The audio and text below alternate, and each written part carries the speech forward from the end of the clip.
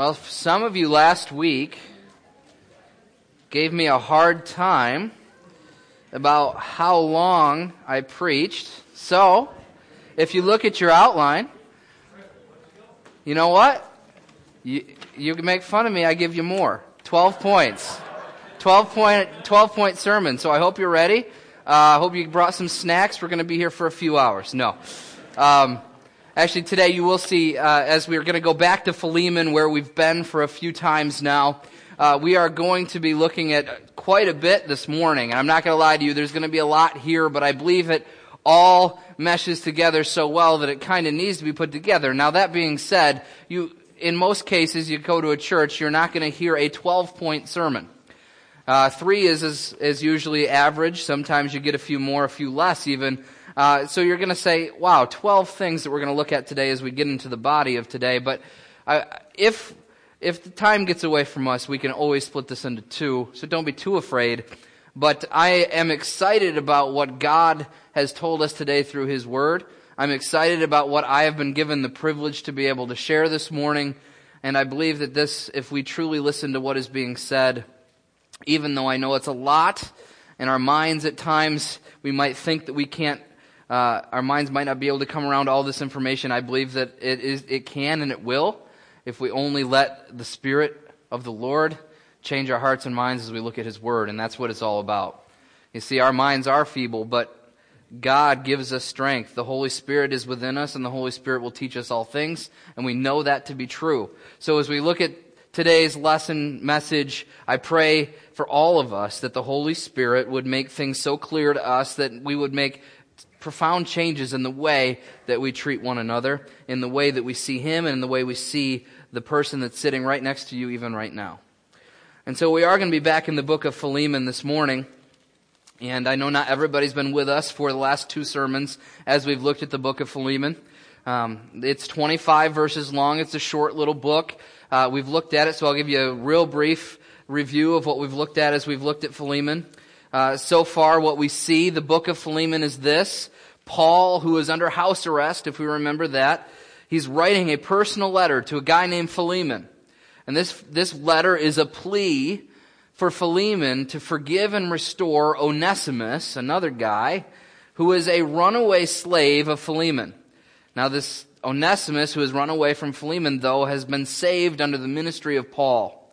And so we see now Paul is writing this personal letter to a friend and a colleague, one who he respects, one who he loves. He's going to be writing this letter as a plea for Onesimus, another person that Paul deeply loves, and he's trying to make sure that they are going to show Christian love to one another, even though Philemon is going to have to accept back someone who has walked away from him and very likely cost him a lot of his livelihood as he left as a runaway slave.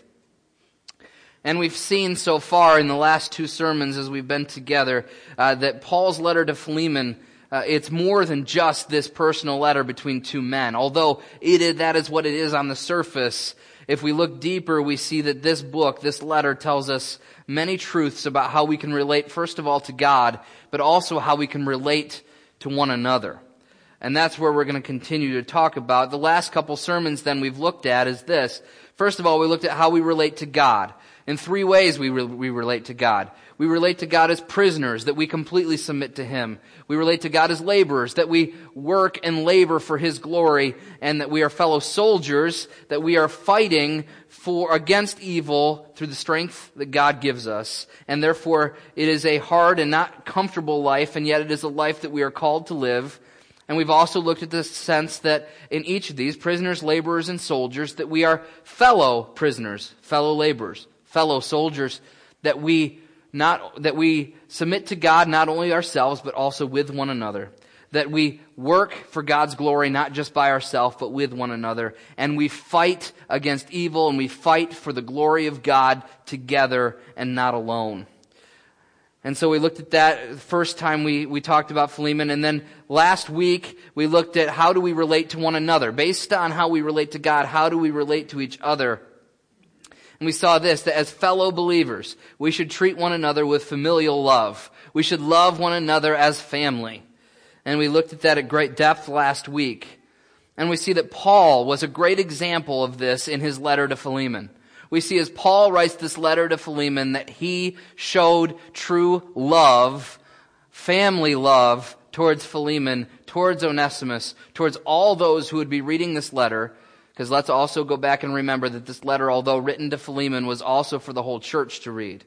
And so what we've seen so far is that Paul shows us this, but now today, and we also saw last week that loving one another, by the way, is a natural result of salvation.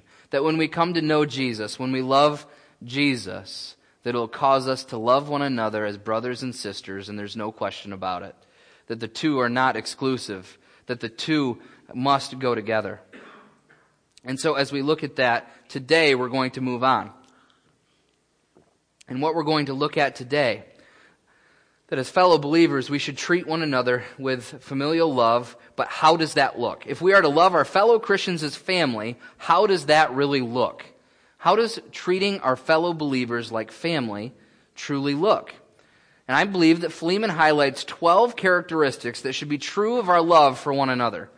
So as we go through these 25 verses, I believe we're going to find 12 things, and there's probably even more that you might be able to find. And as we go through Scripture, we could definitely find more than 12.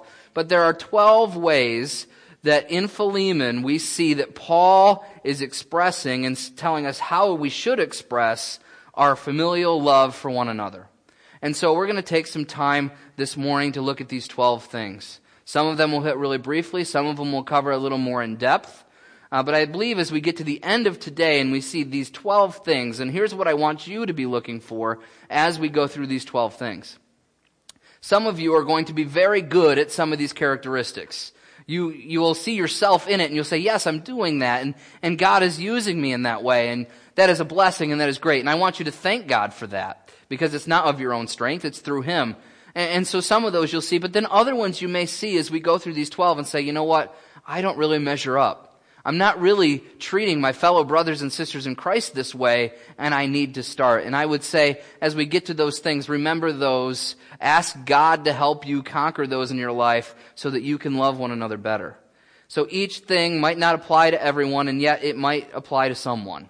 So as we look through these 12 things, my prayer and my hope for all of us is that we will be changed in how we relate to one another based on how we see Paul talking about relating to our family here in Philemon.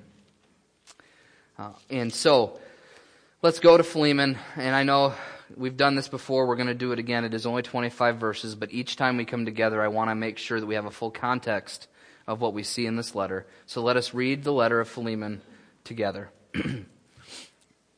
Paul, a prisoner of Christ Jesus, and Timothy, our brother, to Philemon, our beloved brother and fellow worker, and to Apphia, our sister, and to Archippus, our fellow soldier, and to the church in your house, grace and peace from God the Father and the Lord Jesus Christ.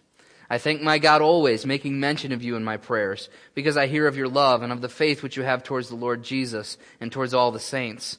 And I pray that the fellowship of faith might become more effective through the knowledge of every good thing that is in you for Christ's sake.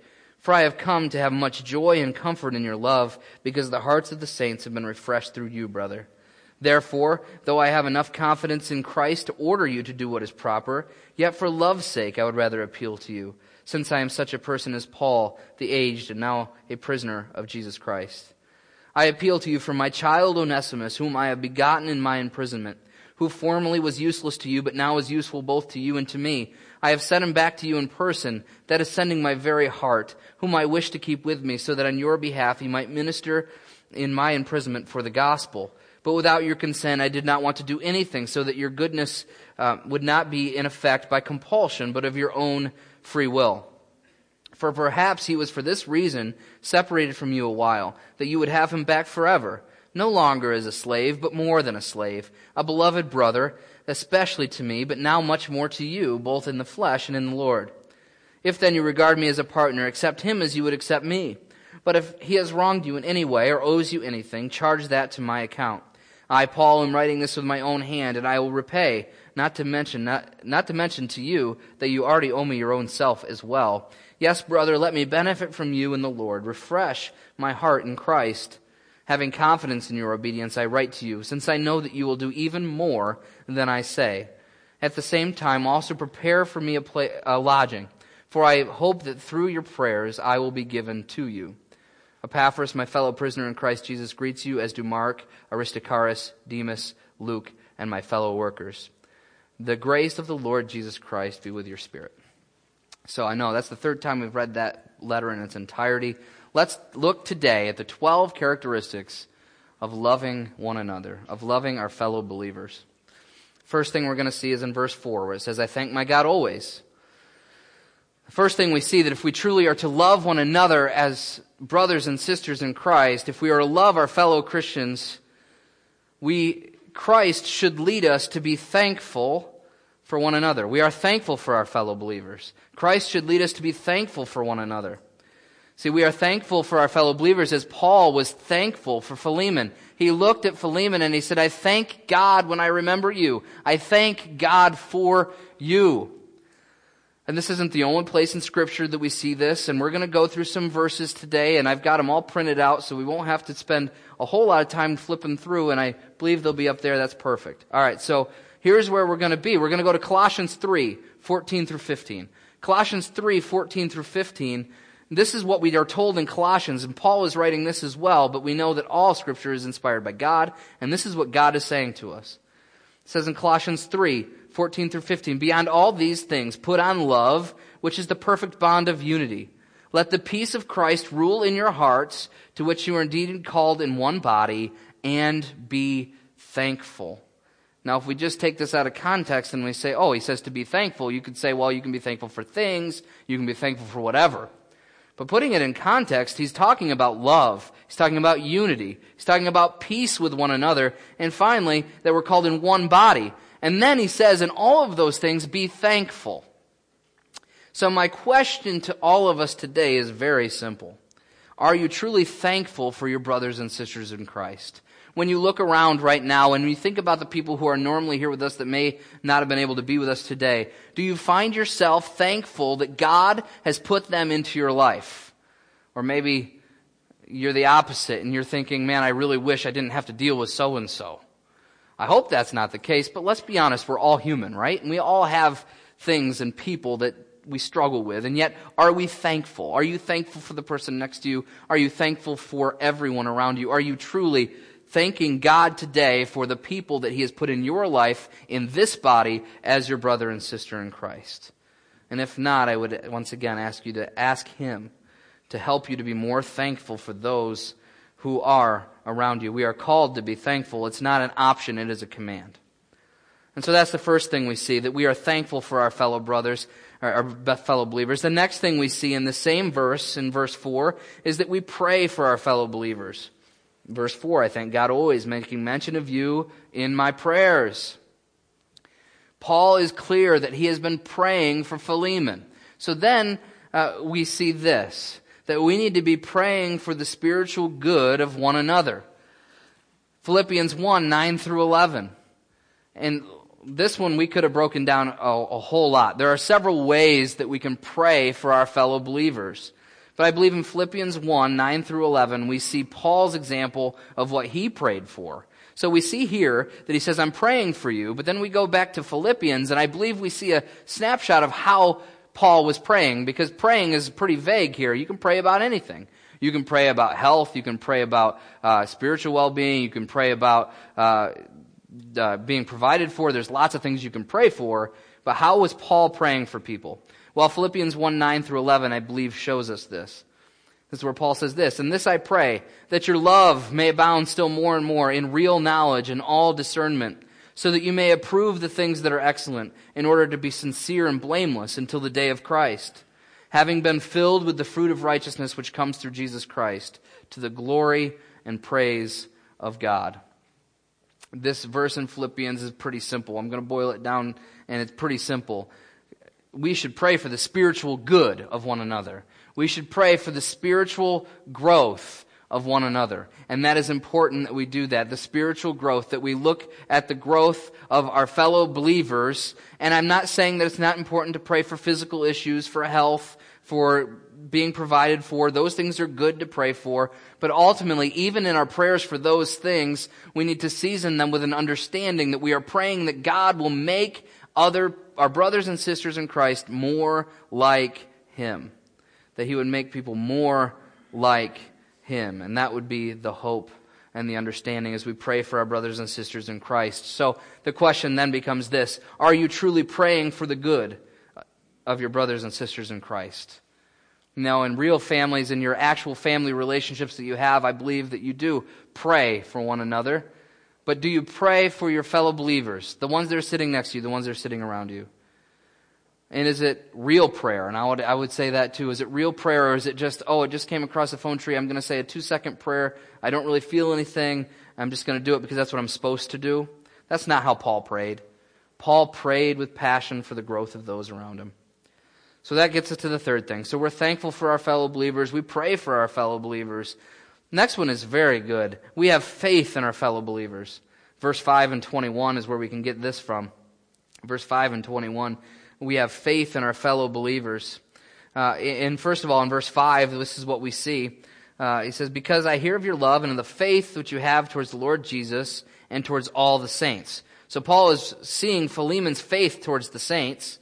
But then I think we see a piece of what faith looks like. And this is what we see in verse 21. Having confidence in your obedience, I write to you, since I know you will do even more than I say.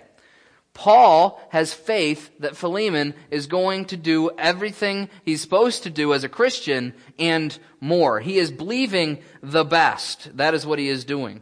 See, true love in our family love here will lead us to believe the best of one another. And many of you know 1 Corinthians 13:7, where in 13, the whole chapter is devoted to what does love look like. And in verse 7, it says that love bears all things, believes all things, hopes all things, and endures all things.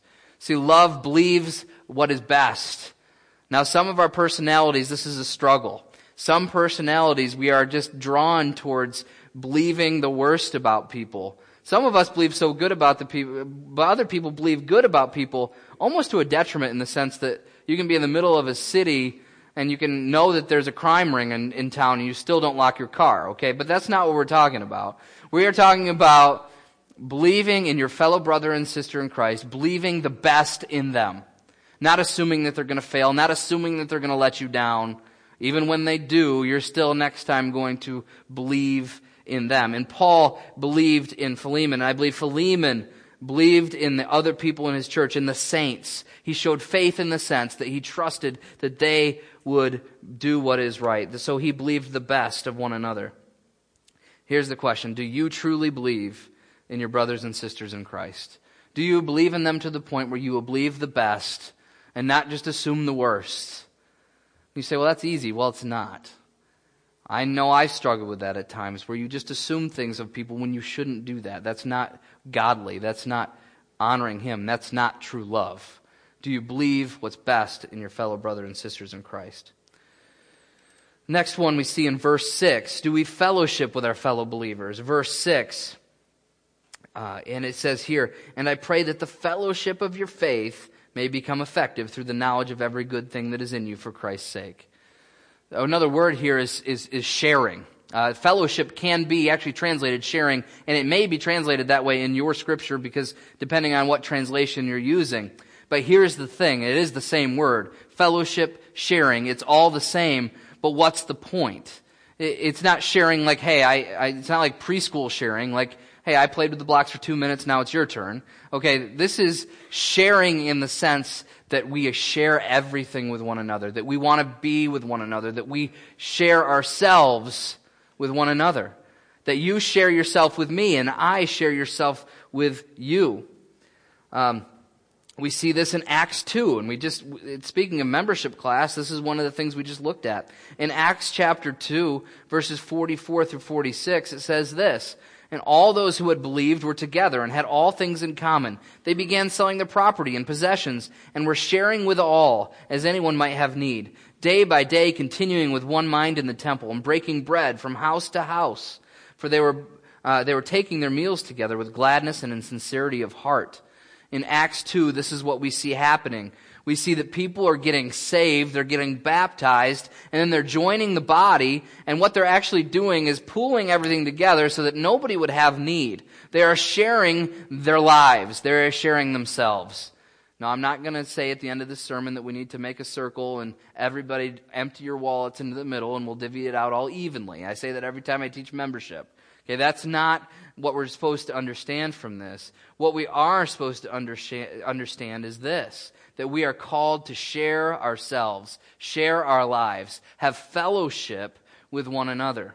And as we talked about last week, that starts with being with one another. You can't share without being with one another. So I would encourage each and every one of us to make sure that being with one another is a priority. That as we share with one another in fellowship, that we will be showing our love for one another. So in Christ, we should be sharing our lives with one another. There's no question about this. And also we see in Acts that they are going house to house. They're taking meals together. This isn't just about Sunday mornings. It's not just about, hey, okay, you need to have fellowship, so for 1 hour or 1.5 hours or 3 hours, whatever it is on a Sunday, you need to be here because that's when you get your fellowship. No, what we see the early church doing, and I believe what Paul would even say, is that as we share life with one another, life doesn't end when we walk out the doors on Sunday morning. Life continues for each and every one of us, and are we sharing that life with one another? Or are we just going by our own ways, come back on Sunday, say hi? I mean, how would that work in our real families? How would it work in our real families if we only saw our families once a week and said, hey kids, hey wife, love you, it's great to be with you, 3 hours are up, I'll see you next week. It wouldn't work. And see, the thing is, if we truly love each other as family, we will be with one another, we will fellowship with one another, we will share our lives, we will share every part of our lives together. So the question then for all of us is, do you truly desire fellowship with your brothers and sisters in Christ? Do you truly desire it? Is that your desire, to be with one another and to share with one another? And I pray that it is, but if it isn't, we need to repent. Let's move on so we can get going with the rest of these. We are now on to number 5 here, and letter E on your outline. The next thing that we see here is that we refresh our fellow believers. Verse 7, for I have come to have much joy and comfort in your love, is what Paul says in verse 7. And then over in verse 20, we read a very similar account. In verse 20, here's what we read. Yes, brother, let me benefit from you in the Lord. Refresh my heart in Christ. Our love and unity should bring joy and comfort to one another. Philippians 2:1-2 talks about this. Philippians 2:1-2 says this, Herefore, if there is any encouragement in Christ, if there is any consolation of love, if there is any fellowship of the Spirit, if any affection and compassion, that's talking about this love we've been talking about, make my joy complete by being of the same mind, maintaining the same love, unified in spirit, intent on purpose. This idea of joy. Paul says, bring me joy. And here in Philemon, we also see that Paul says, look, you have brought me joy and comfort. And then he says, not only have you brought me joy and comfort, he says here in verse 20, that Philemon has refreshed Paul. I want to ask you a simple question as you look at your life and as people have spoken into your life today. Do you find yourself refreshing to people? In a spiritual way, do you find yourself bringing joy and comfort to those who are around you? And many of you know whether you do or not by the way that they treat you, by the way that they react to you. Are you living your life, your Christian life, your love for one another out in a way that you would refresh one another? Do we truly bring joy to your brothers and sisters in Christ? Or are you one of those people that when you walk into the room, the joy levels down? And we all know somebody like that, right? Now, this is not a time to point your fingers at somebody in the congregation. This is a time for you to consider whether you might be one of those people that instead of bringing joy, takes joy. And I would encourage you to take steps of bringing refreshment to your fellow brothers and sisters in Christ. Next, we see in verses 8 and 9, we see this principle from Paul. It says, Therefore, though I have enough confidence in Christ to order you to do what is proper, yet for love's sake I rather appeal to you, since I am such a person as Paul, the aged, and now a prisoner of Christ Jesus. This is a principle we see through what Paul says, and that is that he is humble. We show humility to our fellow believers. We show humility to our fellow believers. Paul, who is an apostle, he says, look, I have the power and the right to say to you, Philemon, do this, and you better do it. Because I'm an apostle, and I could do that. That's basically what he says. But he says, but no, that's not how I'm going to treat you. He says, out of love, I'm going to ask. Out of love, because I'm aged, I am old, I am just a prisoner of Jesus Christ. I'm just submitting to him, and that is humility. See, Paul wasn't putting himself on a pedestal. He was saying, I'm going to appeal to you through love. And so we have to show humility to our fellow believers. Romans 12:3. Romans 12:3 tells us this, through the grace that has been given to me, I say to everyone among you not to think more highly of himself than he ought to think, but to think so to have a sound judgment, as God has allotted to each a measure of faith. There's other verses that we could go to throughout Scripture that talk about humility, that we don't think of ourselves more highly than we ought. Christ-like love means that we will think humbly about ourselves in Romans 12:3. Christ-like love means we will think humbly about ourselves. This is one of the hardest things, I think, for anybody to do, because as humans, we are selfish and we are prideful. That is the very base of all sin, is pride. And so it's hard for us to break away from pride and to look at others higher than ourselves, to look at ourselves and realize we are nothing without Jesus, and therefore we treat others with that humility. We treat others as we are less than them, as we are nothing in the eyes of God, and therefore we are going to pursue them through love. So the question is do you truly view yourself as no better than your brothers or sisters in Christ? As you look at your life, do you find yourself saying, well, at least I'm not like them? That sounds familiar? That was what the Pharisees did. If you find yourself doing that, then that's not a godly love. If you're listening to a sermon, here's a good indication. If you're listening to a sermon or a lesson in ABF or wherever it might be, and you start thinking to yourself, well, I'm really glad so-and-so is here to hear this, you might be struggling with humility, because maybe you're the one that needs to be listening. And I think all of us have done that. So are you truly humble? Do you view yourself as no better than your brothers or sisters in Christ? That's a question we've got to ask. Next thing we see is we forgive our fellow believers. Now this is verses 10 through 17.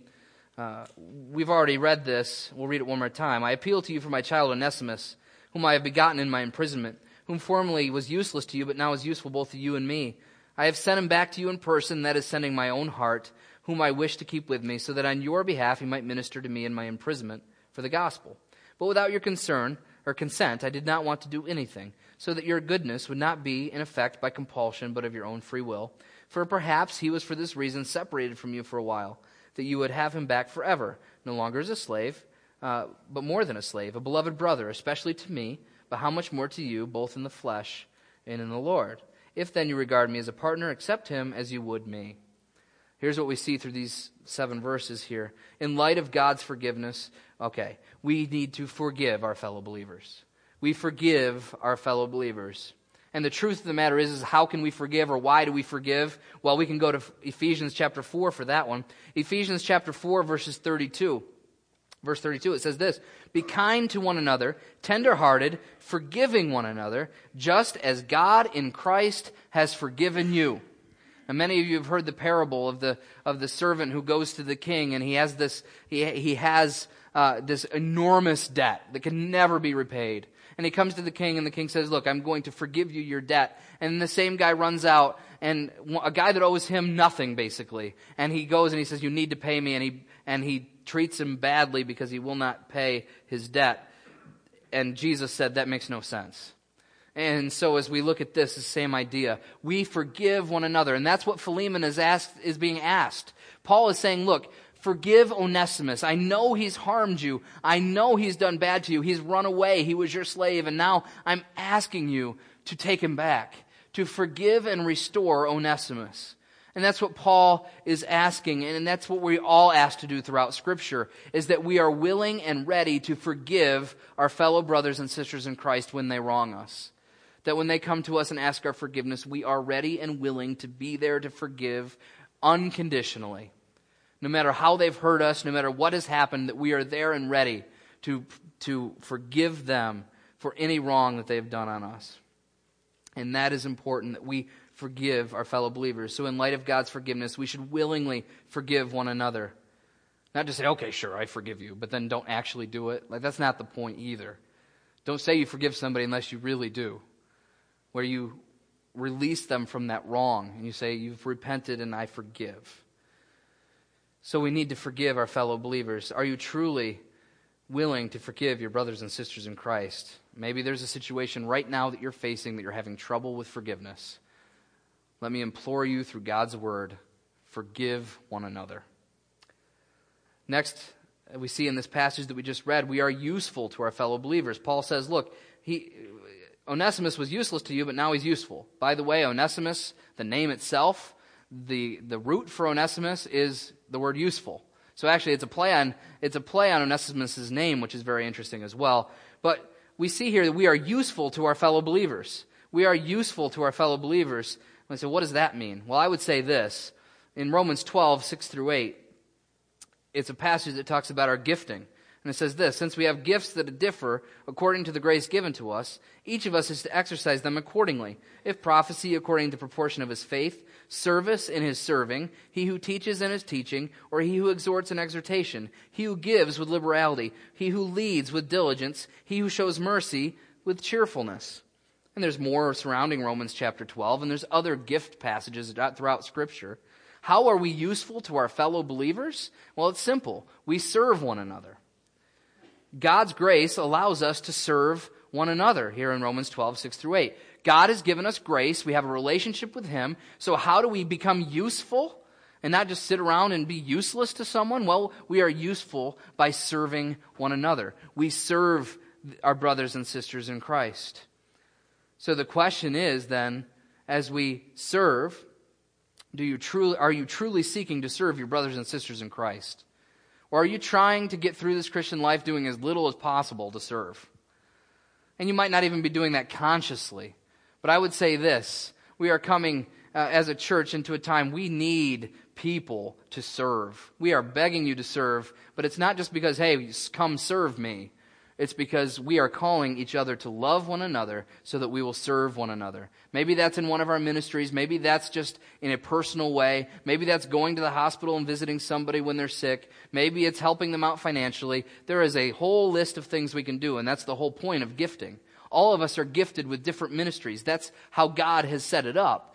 But yet, we still need to be serving somewhere and doing something. So be useful to one another. Are you truly seeking to serve your brothers and sisters in Christ? Moving on to verses 12 through 14, and we've already read these as well, but in 12 through 14, we see this concept that we are selfless with our fellow believers. We are selfless with our fellow believers. We see Paul, as he writes this, he says this, I would wish that Onesimus would stay with me, but nevertheless I'm sending him back so that you could send him of your own will, basically is what he says. He says, look, I want Onesimus with me. I love him, and he's been good for me, and I want him to stay here, but for your sake, I'm going to give him back. And that's what Paul says here in verses 12 through 14. And so we see that Paul is being selfless. In Philippians 2, 3 through 4, classic passage on selflessness. Philippians 2, 3 through 4 says, do nothing from selfishness or empty conceit, but with humility of mind, regard one another as more important than yourselves.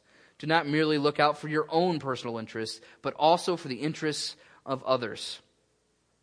So we are selfless. Christ's humility should lead us to care for others more than we care for ourselves. Now this is a hard one, but this is what we're called to. If we are to love one another as brothers and sisters, what we will do is we will not be selfish, but we will be selfless. That we will regard one another as higher than ourselves, which means we will make sacrifices and say, you know what, it's worth the sacrifice that I'm going to make for your sake. And that is what love looks like. It is being selfless for one another. So the question for all of us is this.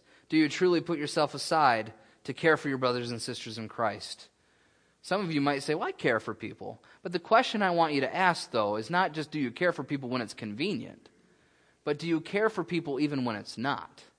Do you serve and care people even when it disrupts your plans, when it costs you money, when it costs you time? Are you willing to put yourself, your plans, your agenda behind you to serve your fellow brother and sister in Christ? Are you willing to be selfless? We all need to ask that question. Next thing we see in verse 16, and this a lot of times is where a lot of people focus when we go to Philemon. But in verse 16 it says, to treat Onesimus no longer as a slave, but more than a slave, a beloved brother, especially to me, but how much more to you, brother, both in flesh and in the Lord. We are impartial to our fellow believers. We are impartial.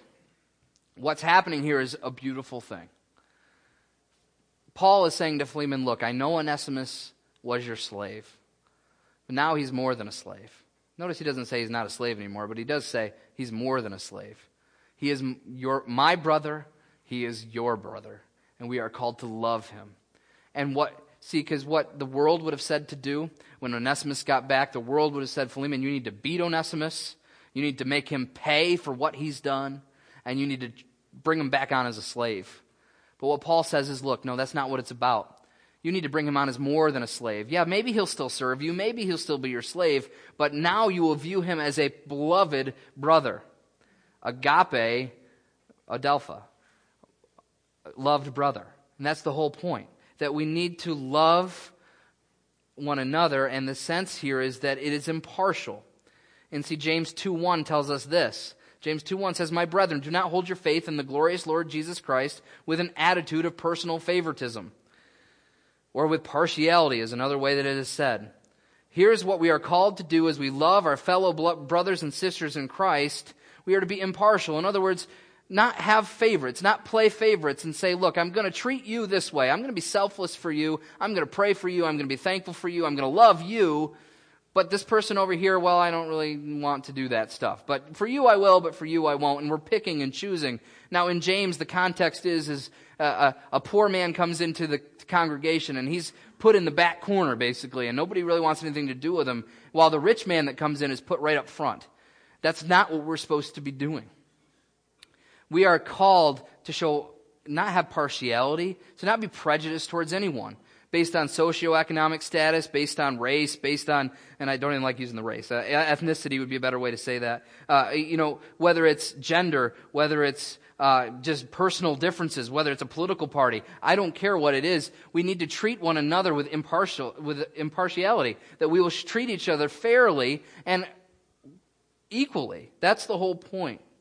Do you truly love equally your brothers and sisters in Christ? Do you have a love for everyone equally? Now, I'm not saying that you have to like everyone the same. I understand all of us have personalities that mesh with some people, and some people it kind of more goes like this. I understand that happens. But love is not conditioned by how much you like somebody. Love is conditioned by how much Christ loved you, and you're showering that love back. So we love one another equally. And that's the question. Do you truly love equally your brothers and sisters in Christ? Or do you show partiality? Do you play favorites? I know in a real family, you're not supposed to have favorite kids, right? I mean, a lot of us may have kids that we tend to go towards. But the truth of the matter is, when push comes to shove, we don't have favorites. We definitely don't play favorites, right? Okay, well, I'm going to punish you, but not you because I like you more. That's not going to happen. That's not going to work. That's not the way it should be. Now, in some cases, only children, well, okay, that's a whole other story. They obviously are your favorite child. But anyway. So, we need to not play favorites. Here we go. So the next thing, as we love equally, the next thing in verses 18 and 19, and we're almost there, guys. 18 and 19, here's what we see. If then you regard me as a partner, that's 17, accept him as you would me. But if he has wronged you in any way or owes you anything, charge that to my account. I, Paul, am writing this in my own hand that I will repay it, not to mention that you owe me even your own life as well. Well, what do we see from this? We are to be generous with our fellow believers. We are to be generous with our fellow believers. Paul says, look, I know Onesimus has probably cost you a lot of money, Philemon, so here's what I'm going to do. Anything that he owes you, I will pay. This could be a whole lot of money. And Paul is willing to pay that because he is generous. And remember, he's in house arrest. He doesn't even have as much as others might have, and yet he is willing to pay what needs to be paid. And so we need to be willing to give to one another. 2 Corinthians 9:7. Each one must do just as he has purposed in his heart, not grudgingly or under compulsion, for God loves a cheerful giver. We are called to give, and that is financially, and that means we have offerings, we have boxes, we have special offerings, we have benevolent Sundays, we have people in need that people will directly give money to. And listen, I don't always like to talk about money. Look, the church is not here as a money-making machine. Okay, that's not what it's about. I am not driving a sports car and living in a mansion where you guys don't know about. Okay, that's not, because we are not here to drum up money and say, hey, we need money for ourselves. But money does help ministry, right? Money does help things get done. And so therefore, it is important for our brothers and sisters, and like I said, maybe that's giving in service, or maybe that's giving one-to-one, but we need to be willing to be generous, to give to one another. So the question is, are you truly being generous to your brothers and sisters in Christ? Are you giving? And if you're not, then you're not showing the love that we're called to show. And finally, the last thing, the 12th thing, here in verse 22, says this: at the same time also prepare me a lodging, for I hope that through your prayers I will be given to you. We are hospitable to our fellow believers. We are hospitable to our fellow believers. We see that Paul is saying, Philemon, get ready to accept me. And notice he doesn't ask. He's not like, hey, is there a way that maybe I could stay with you if I come back? No, he's just coming right out and saying, hey, prepare a place for me. If I'm coming, I'm coming. And the understanding there is Philemon is just going to do it because he loves Paul. And so are we hospitable to others? Now, I know not everybody has a house that you can have people over in. Some people live in apartments. Some people live in a dorm. Some people have houses that just don't work for having people over. It's not just about having people in your house. In Romans 12:13, we're told this: contribute to the needs of the saints. That's going back to giving. But then it says practicing hospitality. We are called, if we are to love one another, to practice hospitality. Hospitality is really to accept strangers. It's to accept others. It's to say, look, I'm not going to be inconvenienced by someone in my life. That I'm going to do something, whether that comes into my house, whether that's another way, that I am willing to be inconvenienced to welcome someone else. And maybe that is your house, that you need to be willing to let people into your house to fellowship with you. Maybe it's in other ways, but the truth of the matter is, brotherly love leads us to open ourselves to one another. That we are open. That just like our doors of our houses would be open for people to come in, that our lives are open, and that we will welcome people into our lives without any question, that we would just let them in. That's the whole point of hospitality. So are you truly open to your brothers and sisters in Christ? Or are you closed off and like, this is my life, you stay away? I've got, this American mentality that we have anymore of, I'm in my house, leave me alone. But unfortunately, a lot of us we live our lives that way. Like, I'm living my life, just leave me alone. I've got my walls up. Okay, leave the walls. If I come outside the walls, then you can talk to me, but don't come inside my walls. Don't come in my bubble. Okay, I actually had an example of this week, just real quick. So I'm in my office, and I'm at my computer, and this has actually never happened before, so it was kind of weird. But we were talking about Caden and Amy's wedding, and I was getting ready to read something, and John wanted to see what I was reading, and he came back behind my desk. Now, this is nothing against John at all. He was doing nothing wrong, obviously. But I got really uncomfortable. But you want to know why? Because that was my space. Like, why? Wait, you're standing over my back, reading on my computer in my space in my office, and I was like, man, wow. And then, but after he left, I was like, why would I even care? Who cares? It's not my space. Whatever. So I repented, and it's over. Okay. And there's nothing lingering. Okay. And I wasn't angry. I was just uncomfortable. But yet, that's how we live our lives, right? When people invade our space, we get uncomfortable. But yet, we're called to actually open up and let people come into our space. Let people into our bubble. So I will say, if anybody wants to come back to my office and just hang out behind my desk, you're more than welcome. But in all seriousness, though, as we are hospitable to one another, that is how we show brotherly love. That is how we love one another as family. So let's conclude this morning. And hopefully in this conclusion, I mean conclusion. But here's where we're going. What we've seen is 12 things today. Our calling as Christians is to love our fellow Christians with familial love. We are called to love one another as family. Through Philemon today, we saw 12 characteristics of what this love looks like. 12 characteristics. We are thankful. We pray.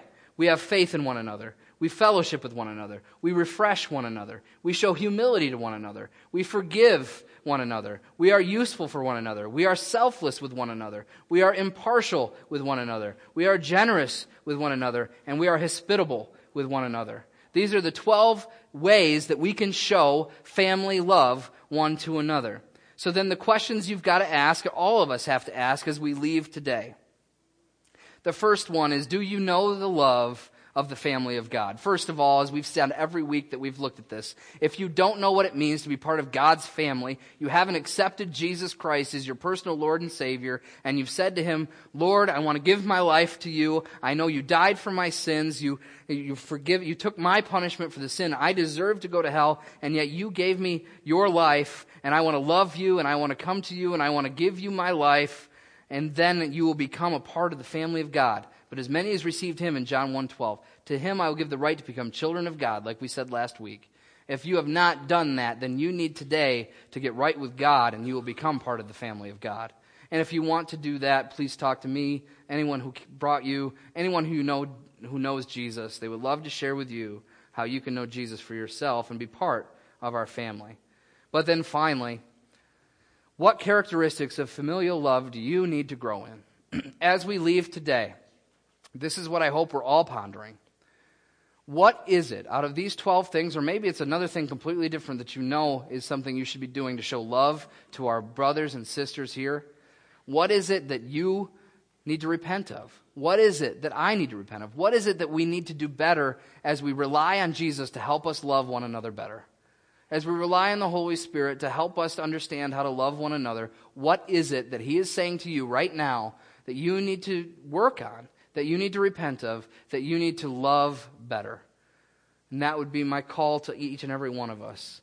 And as you work that out, that you would ask the Holy Spirit not only to show you that thing, but also show you how you can overcome that and how you can truly love one another.